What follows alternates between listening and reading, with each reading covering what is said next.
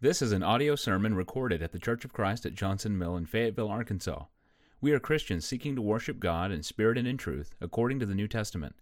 Come worship with us Sunday mornings at 10:30 at 3801 Johnson Mill Boulevard.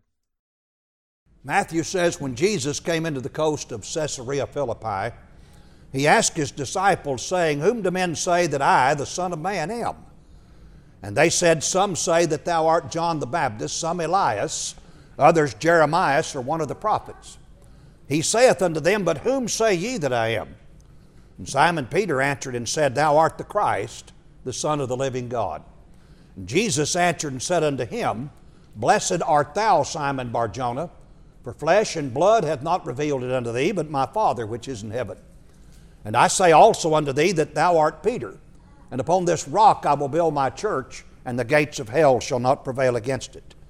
And I will give unto thee the keys of the kingdom of heaven, and whatsoever thou shalt bind on earth shall be bound in heaven, and whatsoever thou shalt loose on earth shall be loosed in heaven." On this occasion, the Lord has taken his disciples over on the east side of the Jordan River. There's a place there called Caesarea Philippi. And they've been out preaching and teaching. He's been working miracles. By now, many thousands of people have heard Jesus. They've seen him. They've seen his miracles. They've heard his teaching. And so they've had a chance now to form an opinion of Christ. Verse 13, Jesus asked the 12, "Whom do men say that I, the Son of Man, am?" And they begin to tell him what they're hearing.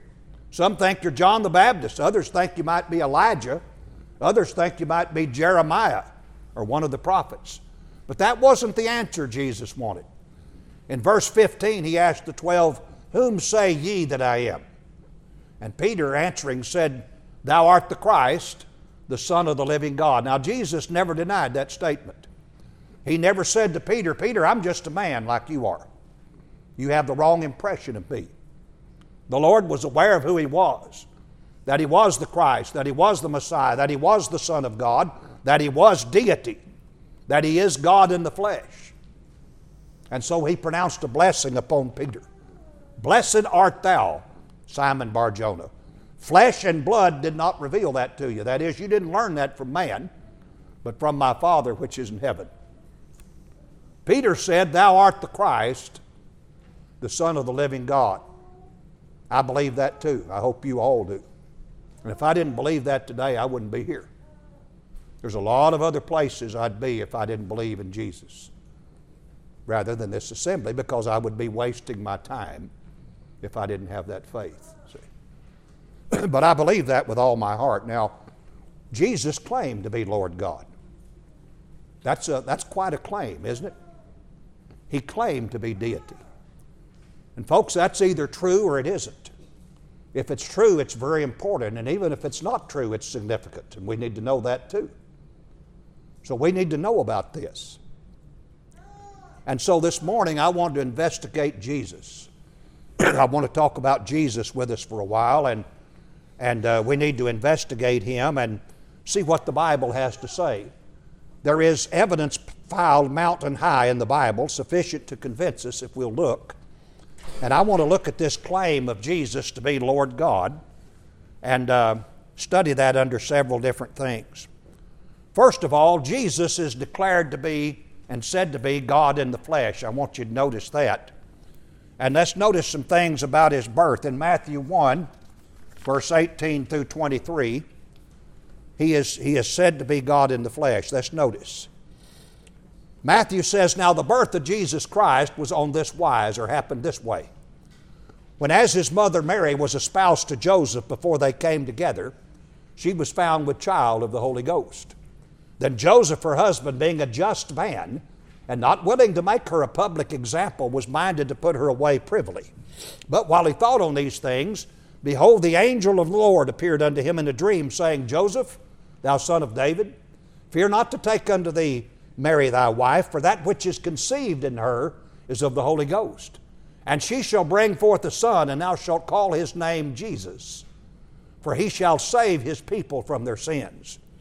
Now all this was done that it might be fulfilled, which was spoken of the Lord by the prophet, saying, Behold, a virgin shall be with child, and shall bring forth a son, and they shall call his name Emmanuel, which being interpreted is, God with us. And that's the first thing I want you to notice the Bible says. Jesus is God with us. That's very clearly taught there in the Gospels. When I mention the Gospels, I'm talking about Matthew and Mark and Luke and John. And there's some other things that are said about Jesus in the Gospels, about His being God. I want you to notice another passage now, this one from John chapter 1, verses 1 to 3. John 1, verse 1 to 3. John says of Christ, in the beginning was the Word. I want you to notice that capital W there. He's speaking of Jesus. In the beginning was the Word, and the Word was with God, and the Word was God. The same was in the beginning with God. All things were made by Him, and without Him was not anything made that was made. Now notice this Word that's spoken of here. Whoever the Word was in the beginning. They were in the beginning with God, and that Word was God. Who is the Word here? Verse 14. John tells us, and the Word was made flesh and dwelt among us. And we beheld His glory, the glory as of the only begotten of the Father, full of grace and truth. Now remember, that Word was in the beginning, and that Word was God, but what happened to the Word? Verse 14, the Word was made flesh and dwelt among us. Jesus is said to be God in the flesh. He is the Word. He is God. The Word was God. And then we're told the Word was made flesh and dwelt among us. There again is Jesus, God in the flesh. And the Bible teaches that in several places. In the Gospels. It also teaches that in what we call the epistles, that is the letters, like from Romans on through Revelation. Notice Philippians chapter 2, verse 5 through 6.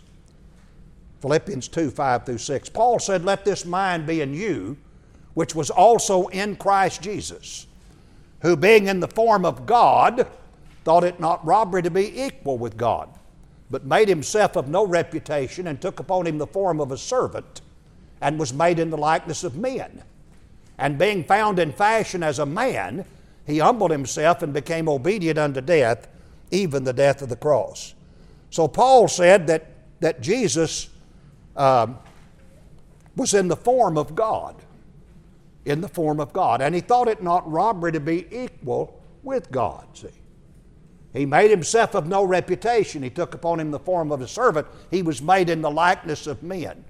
There again we have the idea of God in the flesh. God among men in Jesus Christ, because He was in the form of God and was equal with God.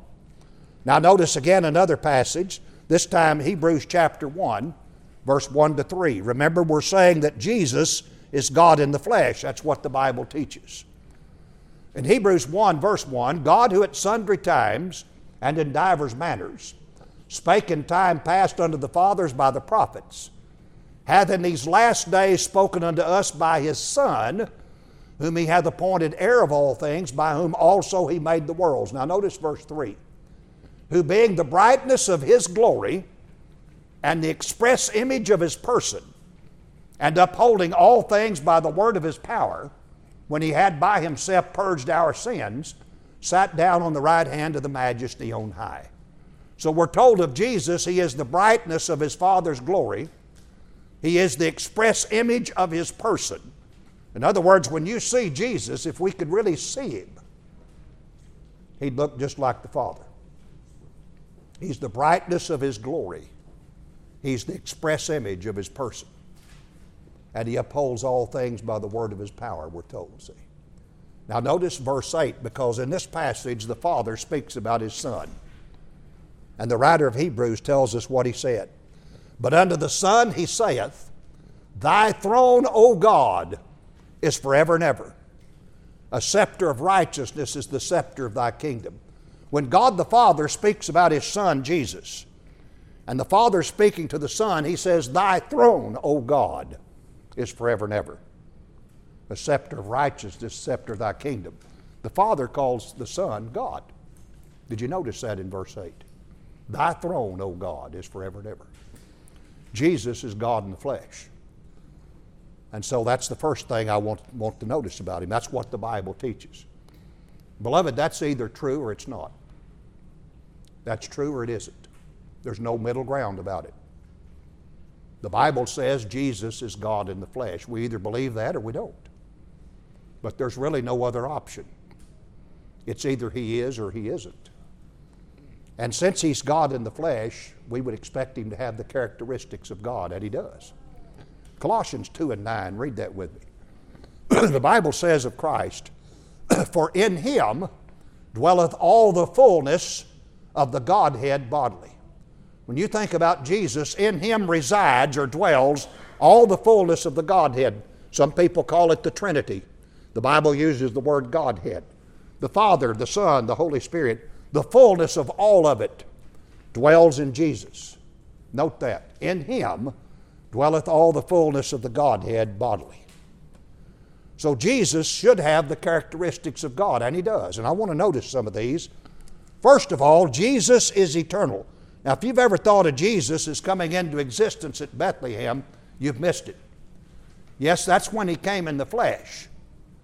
But there's never been a time when Jesus did not exist. He is eternal, just like His Father. And when Micah, the prophet, predicted the birthplace of Jesus, I want you to notice how Micah made this prediction. That's Micah 5:2. Read with me. Micah says, "But thou, Bethlehem Ephratah, though thou be little among the thousands of Judah, yet out of thee shall he come forth unto me that is to be ruler in Israel, whose goings forth have been from of old, from everlasting."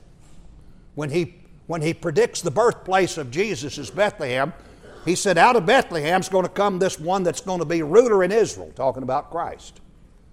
And he said, his goings forth have been from of old, from everlasting. There has never been a time when Jesus didn't exist with the Father. Never. He is eternal, just like the Father. In other words, the nature of deity is to be eternal. That's why God is God. He's eternal. There has to be something that's always existed, or there couldn't be anything. In other words, we're taught, aren't we, logically, that something cannot come from nothing. When you look around and see the creation, it came from something. Something has to be eternal. Something has to have always existed. Otherwise, there wouldn't be anything. And then the question becomes, is what is eternal? Is that dead matter, or is it life? Is it God? If dead matter is what's eternal, then there never would be anything but that dead matter, because dead matter produces nothing. This table here will produce nothing. You could leave it here for eternity. It produces nothing. It's incapable of producing anything, and it certainly can't produce life. Dead matter cannot produce life. Only life can produce life. And so something has had to always exist. We call that something God. And when we think of God's Son, Jesus, He's always existed as well. He is eternal, just like the Father. That means He goes far back of Moses. He goes far back of Abraham. He goes far back of creation. You can't imagine a time when there was no Jesus. I want you to look at John 8 with me. The Lord had a conversation with the Jews, a discussion with them about Abraham and being Abraham's children and such things. And finally, down here in John 8, verse 56 to 58, Jesus tells the Jews, "Your father Abraham rejoiced to see my day, and he saw it and was glad. Then said the Jews unto him, Thou art not yet 50 years old, and hast thou seen Abraham?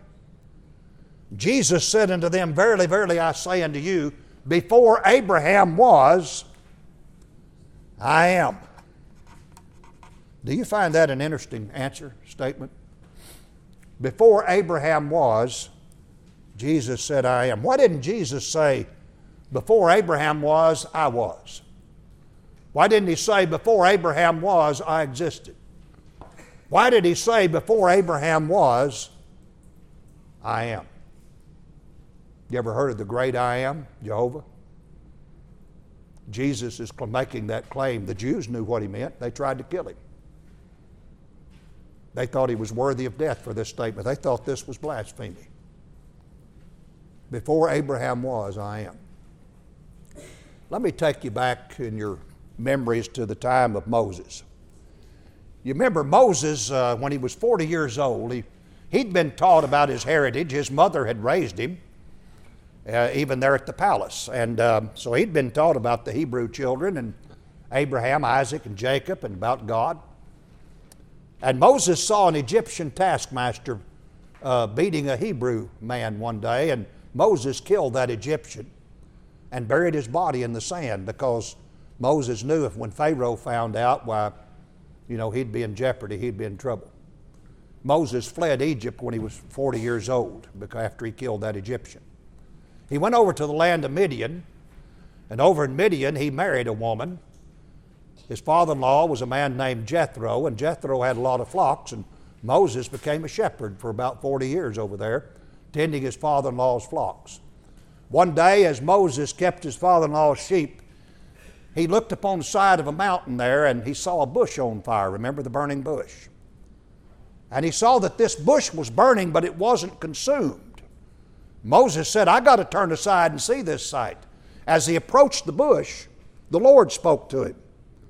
"Take your shoes off, Moses. You're on holy ground." The Lord was in the bush, and he spoke to Moses. But who was the Lord? That's what Moses wanted to know. The Lord tells him, "I've seen the affliction of my people in Israel back in Egypt. I want you to go back to Egypt, Moses, and tell Pharaoh to let my people go, that they may serve me. You go to my people." And so Moses now talks with God. I want you to look at Exodus 3, verse 13 and 14 there with me.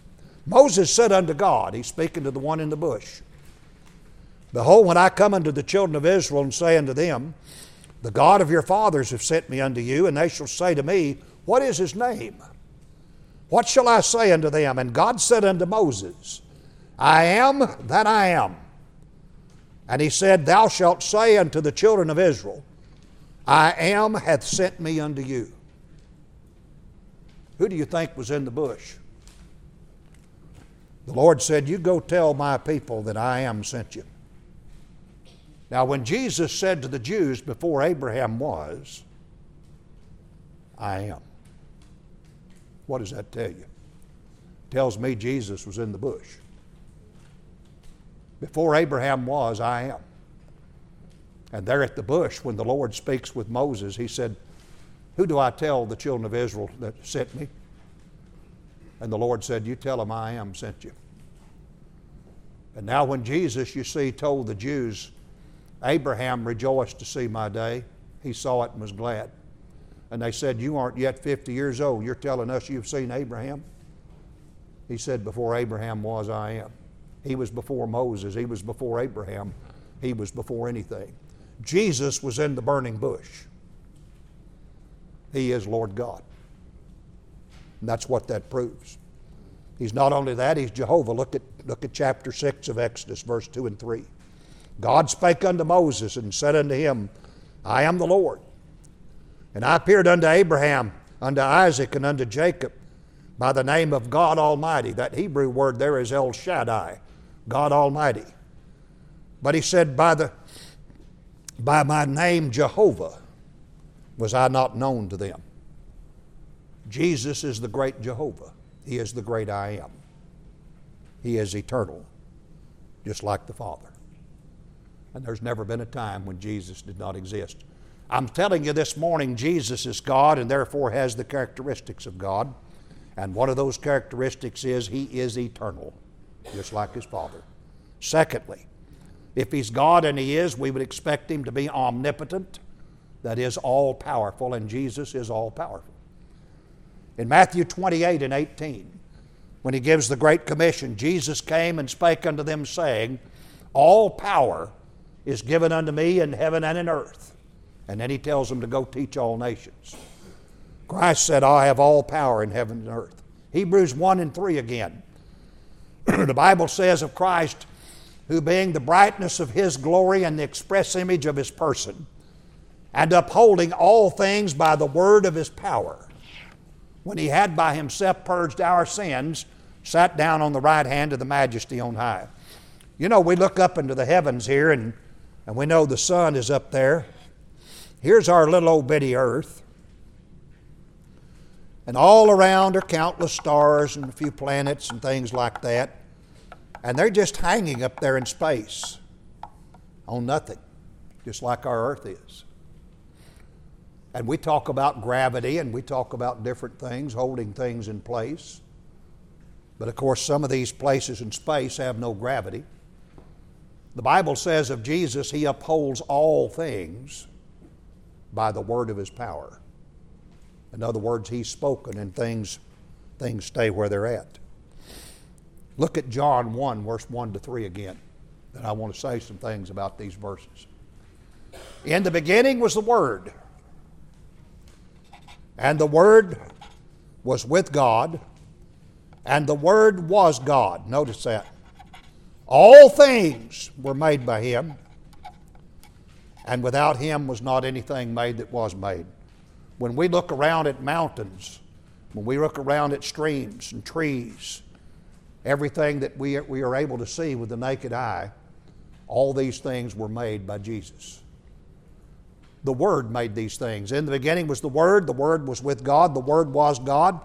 All things were made by Him, and without Him was not anything made that was made. I want you to think about something a minute. We have this huge star up in the heavens we call the sun, this big burning star. It's been burning for millenniums. We're told that you could put 1.3 million Earths inside that sun. That's how huge it is. That's a pretty big ball of fire, isn't it? 1.3 million Earths will fit inside. It's some 92 to 93 million miles away from us. Scientists tell us it's got a surface temperature of about 12,000 degrees Fahrenheit. That's pretty hot, isn't it? We talk about 95 and 100 being hot. 12,000 degrees Fahrenheit.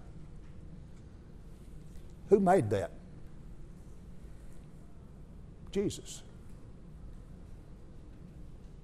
When we take communion this morning, I want you to think about that the one we're worshiping here today, the one whose body we're remembering, the one whose blood we will be thankful for today that gives us forgiveness of our sins, is the one that has the power to speak a sun into existence and to hold it there for thousands of years burning at 12,000 degrees Fahrenheit. This is the Jesus we serve. This is the Lord we serve. He's all powerful. And so here's this little bitty planet Earth we're on. You know, we're told regarding us, our Earth is spinning about 1,000 miles an hour at the equator. Now, right now here in North America, we're spinning several hundred miles an hour. I don't know how many hundred miles. It's a little slower than the equator. But right now, we don't feel a bit of that because of gravity. We're traveling at a tremendous speed right now, maybe 700, 800, 900 miles an hour, I don't know. But we don't feel that as the Earth goes round and round on its axis. So while we're rotating several hundred miles an hour, and Jesus set that in motion, and it doesn't waver, it's perfectly timed where every 24 hours it makes a revolution. We're going around the sun at the same time we're spinning on the axis. And once every 365 or so days, we'll make a complete trip around that sun, all the while spinning at a tremendous speed as well. Somebody put that there and set it in motion and upholds it by the word of His power. In the beginning was the Word. The Word was with God, and the Word was God. The same was in the beginning with God. All things were made by Him, and without Him was not anything made that was made. Our Lord today is all powerful. Now I want you to think about something today. You and I are going to stand in front of this very being in judgment. We're not going to be standing in front of a little baby born at Bethlehem. We're going to be standing in front of the one that has the power to speak anything like the sun or anything else He wants into existence. And it's going to be an awesome day when we stand in front of Him. Someone with that kind of power. Someone who could speak and we would just be annihilated. And we're going to give an account for our lives here to this very person, to this Jesus. And that's going to be an awesome day. We've got people today that have no care at all for Jesus Christ. They have no interest in him. They have no care of who he is. They hear of him. Some, when they get mad, will speak his name as a cuss word, as an expression of disgust.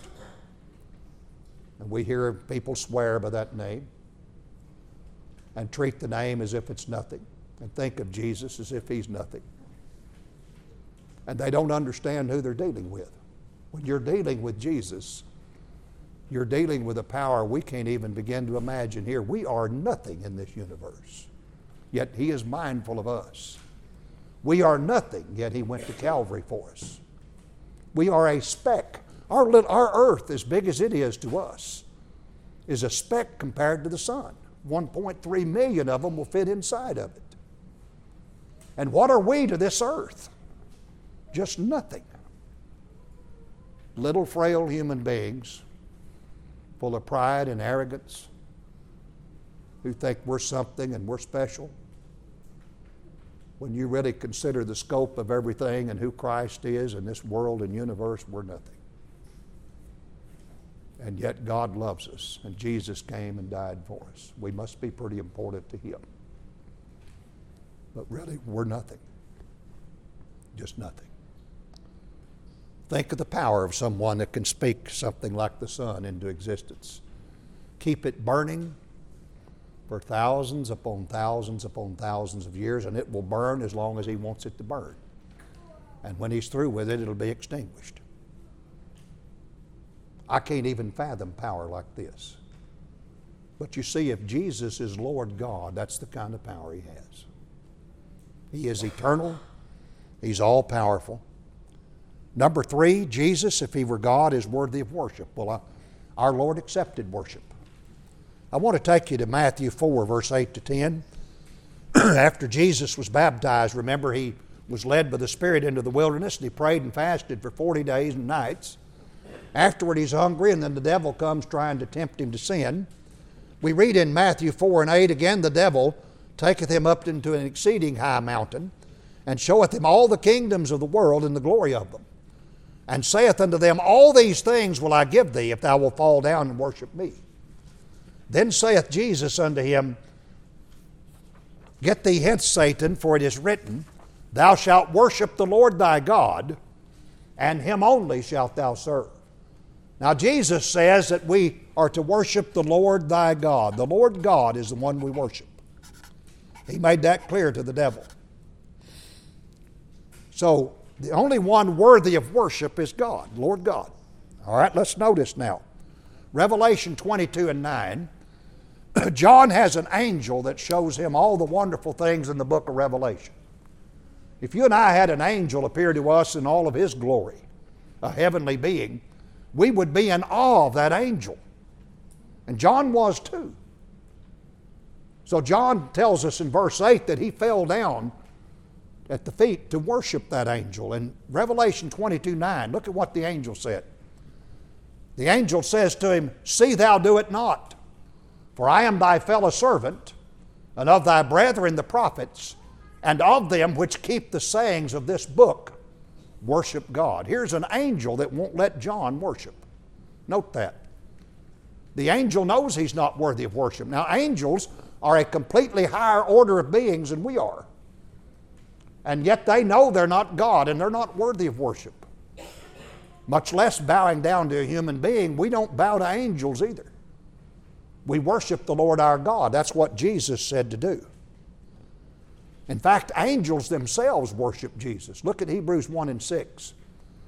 The writer's talking about Christ. And again, when he bringeth in the first begotten into the world, he saith, and let all the angels of God worship him. Right now, Jesus is worshiped in heaven by millions of angels. Continually they praise him. Holy, holy, holy, they speak to God the Father. And they praise the Son. Let all the angels of God worship him. Now remember, Jesus said, thou shalt worship the Lord thy God. Well, so suppose somebody should worship Jesus. Well, they did worship Jesus. Read with me Matthew 14 and verse 33. Jesus sent a boat with the disciples. And we read, then they that were in the ship came and worshiped him, saying, of a truth thou art the Son of God. Jesus accepted that worship there in that ship by His disciples. They worshiped Him. Notice that. To worship Him doesn't mean you have 3 songs and a prayer, and then you have a song after prayer and a lesson and take the Lord's Supper and take a collection. That's part of our worship service on Sundays. You can worship the Lord anywhere. They worshiped Him in a ship. Did you notice He accepts that worship? He told the devil, "Thou shalt worship the Lord thy God, and Him only shalt thou serve." Then why is He letting His disciples worship Him? He is the Lord God. And He's worthy of that worship. And that's why He accepts it. If not, He would be a hypocrite, wouldn't He? For telling the devil, "No, I'm not bowing down to you. God is the Lord God's the only one that you're to worship." And yet He lets His disciples worship Him. That tells you right there Jesus believed that He was Lord God, and He is. He is eternal just like His Father. He is omnipotent, all-powerful. He accepted worship just like God. Finally, in Luke 5, Jesus forgave sins, as only God can forgive sins. Let's read the story here of this paralyzed man. Verse 18 of Luke 5. "Behold, men brought in a bed a man which was taken with a palsy." That means paralyzed. "They sought means to bring him in and lay him before him. And when they could not find by what way they might bring him in because of the multitude, they went upon the housetop and let him down through the tiling with his couch into the midst before Jesus. When He saw their faith, He said unto him, Man, thy sins are forgiven thee." Now look at that statement. Jesus forgives this man his sins. "Man, thy sins are forgiven thee." And the scribes and Pharisees began to reason, saying, "Who is this that speaketh blasphemies? Who can forgive sins but God alone?" When Jesus perceived their thoughts, He answering said unto them, "What reason ye in your hearts? Whether is easier to say, Thy sins be forgiven thee, or to say, Rise up and walk? But that you may know that the Son of Man hath power upon earth to forgive sins, He saith unto the sick of the palsy, I say unto thee, Arise, take up thy couch, and go into thine house. And immediately he rose up before them, and took up that whereon he lay, and departed to his own house, glorifying God.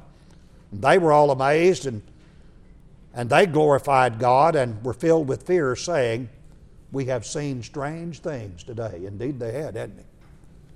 Jesus is teaching in a house. The doors and windows are jammed. They've got a paralyzed man on a couch, on a bed. They know if they can get him into where Jesus is, he can heal him. But they can't get there. So they go up on the housetop, they tear the tiling back, make a big hole, let the whole bed down into the room where Jesus is. Luke says when he saw their faith, he says to this paralyzed man, Man, thy sins are forgiven thee. Now listen, the only one we can forgive are people that sinned against us.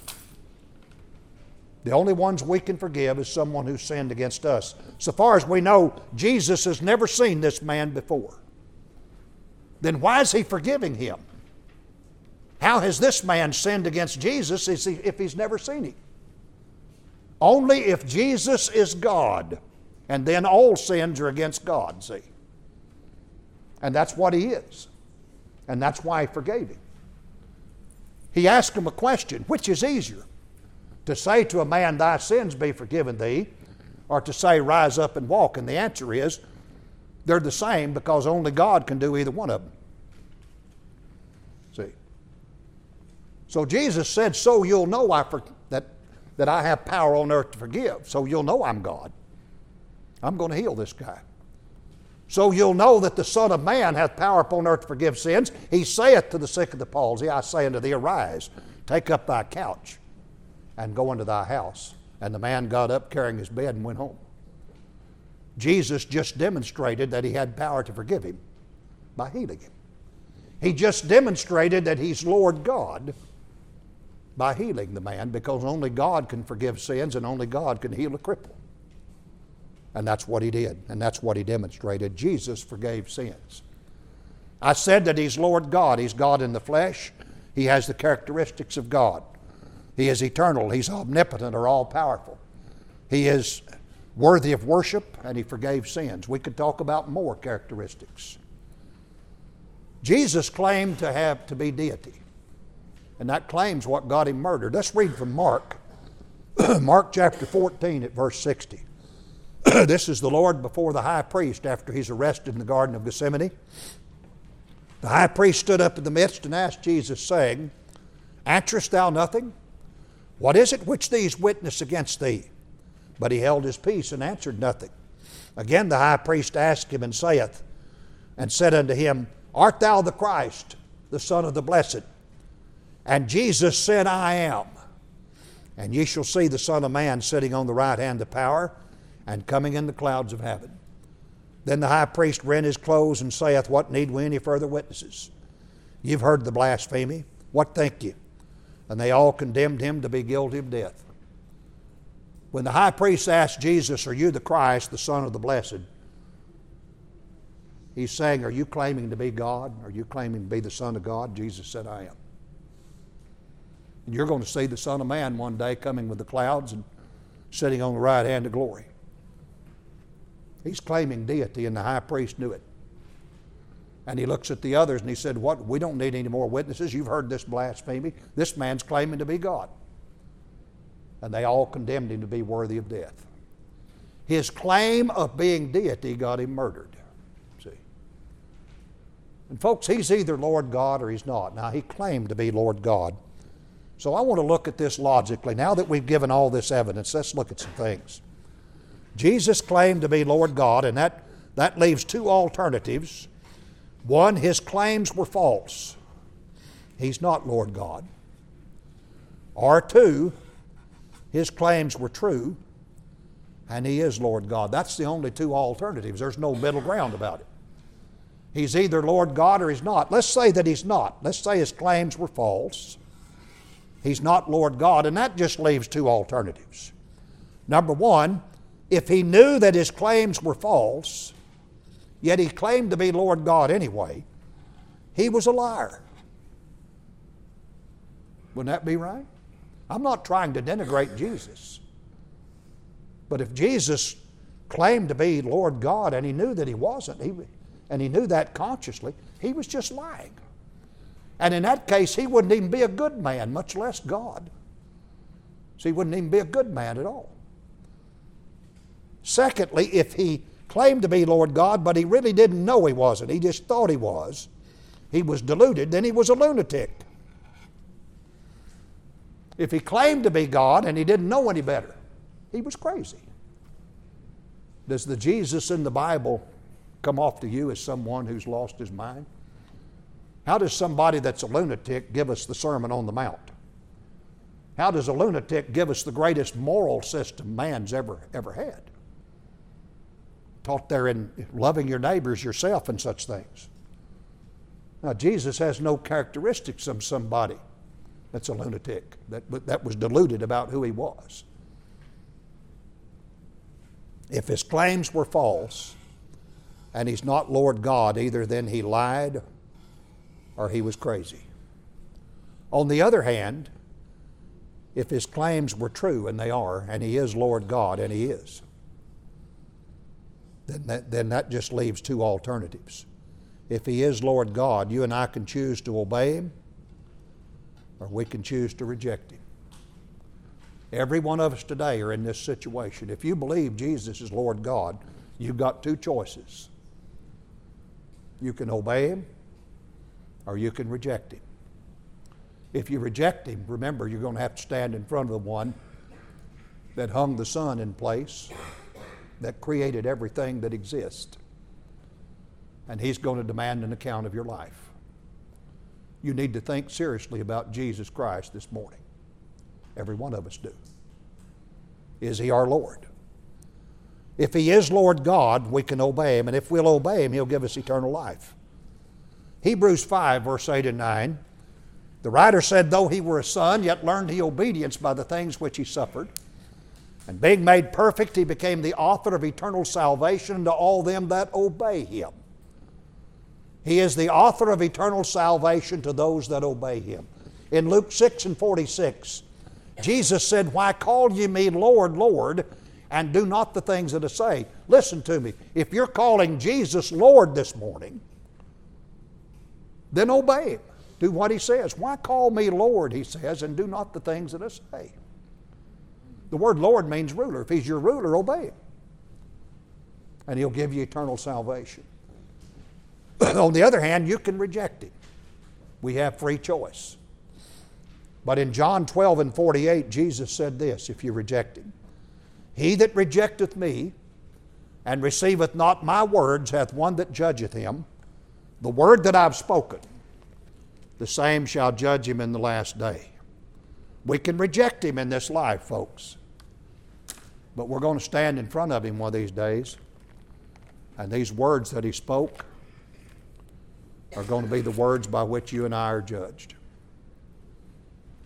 He that rejecteth me and receiveth not my words hath one that judgeth him, the word that I've spoken. The same shall judge him in the last day. In Acts 3, verse 22 and 23, as Peter quotes from Moses about Christ, Moses truly said unto the fathers, a prophet, this is Jesus, a prophet shall the Lord your God raise up unto you of your brethren, like unto me. Him shall ye hear in all things whatsoever he shall say unto you. And it shall come to pass that every soul which will not hear that prophet shall be destroyed from among the people. We need to hear everything Jesus said, and if we're not willing to hear all things that he said, then Peter says we're going to be destroyed. We're going to be thrown into the lake of fire. We're going to be condemned, see. And so we've got two choices then. There's no middle ground about Jesus. Jesus is Lord God. And there's many references to Christ in the Bible. I want you to notice some of these. Jesus is the root and offspring of David. He's the bright and morning star. He's the righteous judge. He's the Prince of Peace. He's the chief shepherd. He's the bread of life. He is the Lamb of God. He is the Word of God. He is our high priest. He is Lord of lords. He is King of kings. He is the true vine. He is God with us. He is mighty God. He is wonderful. He is counselor. He is the door of the sheepfold. He is the captain of our salvation. He is the head of the body. He is the Alpha and Omega. He is the good shepherd. He is the one mediator. He is God our Savior. He is the bridegroom. He is the Son of God. He is, or the Son of Man. He's the Son of God. He is the Prince of Life. He is our Passover. He is the Savior. He is the truth. He is the way. He is the life. And there's no middle ground with Jesus. In John 12 and 30, Jesus said, he that is not with me is against me. He that gathereth not with me scattereth abroad. In John 14 and 6, Jesus said, I am the way, the truth, and the life. No man cometh unto the Father but by me. Folks, that's either true or it isn't. Jesus said, I'm the way, I'm the truth, and I'm the life, and no man is coming to the Father except by me. If that's true, then that doesn't leave any other ground for any other person. What about Muhammad? He can't get you to the Father. Jesus said, I'm the way, truth, and life. No man comes to the Father but by me. Christianity is a very exclusive religion because the very center of it, the very core belief is that Jesus is the Christ, the Son of God. And there's no middle ground with Jesus. He is the way, the truth, and the life, or he's not. No man comes to the Father except by him. That's either true or false. I'll tell you a story that happened to me years ago. Before I close, some of you have heard me mention this, others haven't. I was living in Beaumont, Texas years ago. There was a young man I was trying to study with there in Beaumont, and wanted to get a study with him and wasn't having much success. He was caught up in an Eastern cult of some kind. He was following some Eastern guru. The man's name was Maharaji. I don't know how I remember that all these years later. That was about 1980 or 81. Maharaji. And the young man said, this fellow's going to lecture down here at such and such place, such and such time. Would you like to go hear a lecture from this man? And I thought, well, I'll go down there and hear him because maybe he'll do a study with me. And so I went down, and they had a video of this man. He wasn't there in person, but there was a video playing of him talking about light and getting people to the light and how he could get you to God and all this stuff, and people were just enthralled with this guy. He was the great one that was going to get them to God. And I listened to that nonsense for however long it lasted and watched the video. And we were standing at the back of the room when it was over, and they came up to me and they said, "Pat, what did you think about this? What do you think about this guy?" I said, "Let me ask you guys something." I said, "Have any of y'all ever committed sin?" Well, they said, "We're all sinners." And I said, "How's this guy going to forgive your sins? Does he have a sacrifice that's going to appease God's wrath? Can he take away your sins? What can he do? What can he offer God to appease his anger towards you?" They said, "Well, we hadn't thought about that." You see, Jesus offered his blood, didn't he? And that removes God's anger, and that has the ability to pay the sin debt that we owe and appease God's anger and enable God to forgive us. I said, "Let me ask you another question, fellas. Are any of y'all going to die?" Well, they said, "We're all going to die." I said, "How's this guy going to raise you from the dead? Does he have the power to resurrect people?" Well, we hadn't thought about that. See? Jesus has power over death, doesn't he? He's going to raise the dead one day. Why? Because he conquered death when he rose the third day. His soul came out of Hades. He conquered Hades. The gates of Hades could not prevail against him. Jesus owns the grave and has authority over it. The tomb couldn't hold him. See? And since he rose from the dead, he's never died again. This guru's probably dead by now, and if he's not, he will be soon. And he's going to need a resurrection. He not only can't get himself up out of the ground, he can't raise anybody. He's helpless. Muhammad, whatever remains are left of him, are over there in the tomb in the Middle East. And they go to the grave. But you see, Muhammad's remains are still there. Not only can he not help his followers, he can't even help himself. He can't get up out of the tomb. Jesus said, "I'm the way, the truth, and the life. No man cometh to the Father but by me." He is the only one that made a sacrifice, the shedding of his blood, which we'll remember today when we drink this fruit of the vine. He's the only one that can appease God's anger with his sacrifice of his own lifeblood. He is the only one that can resurrect our bodies one day and get us up out of the tomb after we die. "I am the way, the truth, and the life," he said. "No man cometh unto the Father but by me." And now you see why. There is no way to God except through Jesus Christ. He is Lord God. We hope you enjoyed this teaching from God's Word. To receive new sermons each week, subscribe on Google Play Music, iTunes, Spotify, and like us on Facebook. Thanks for listening, and God bless.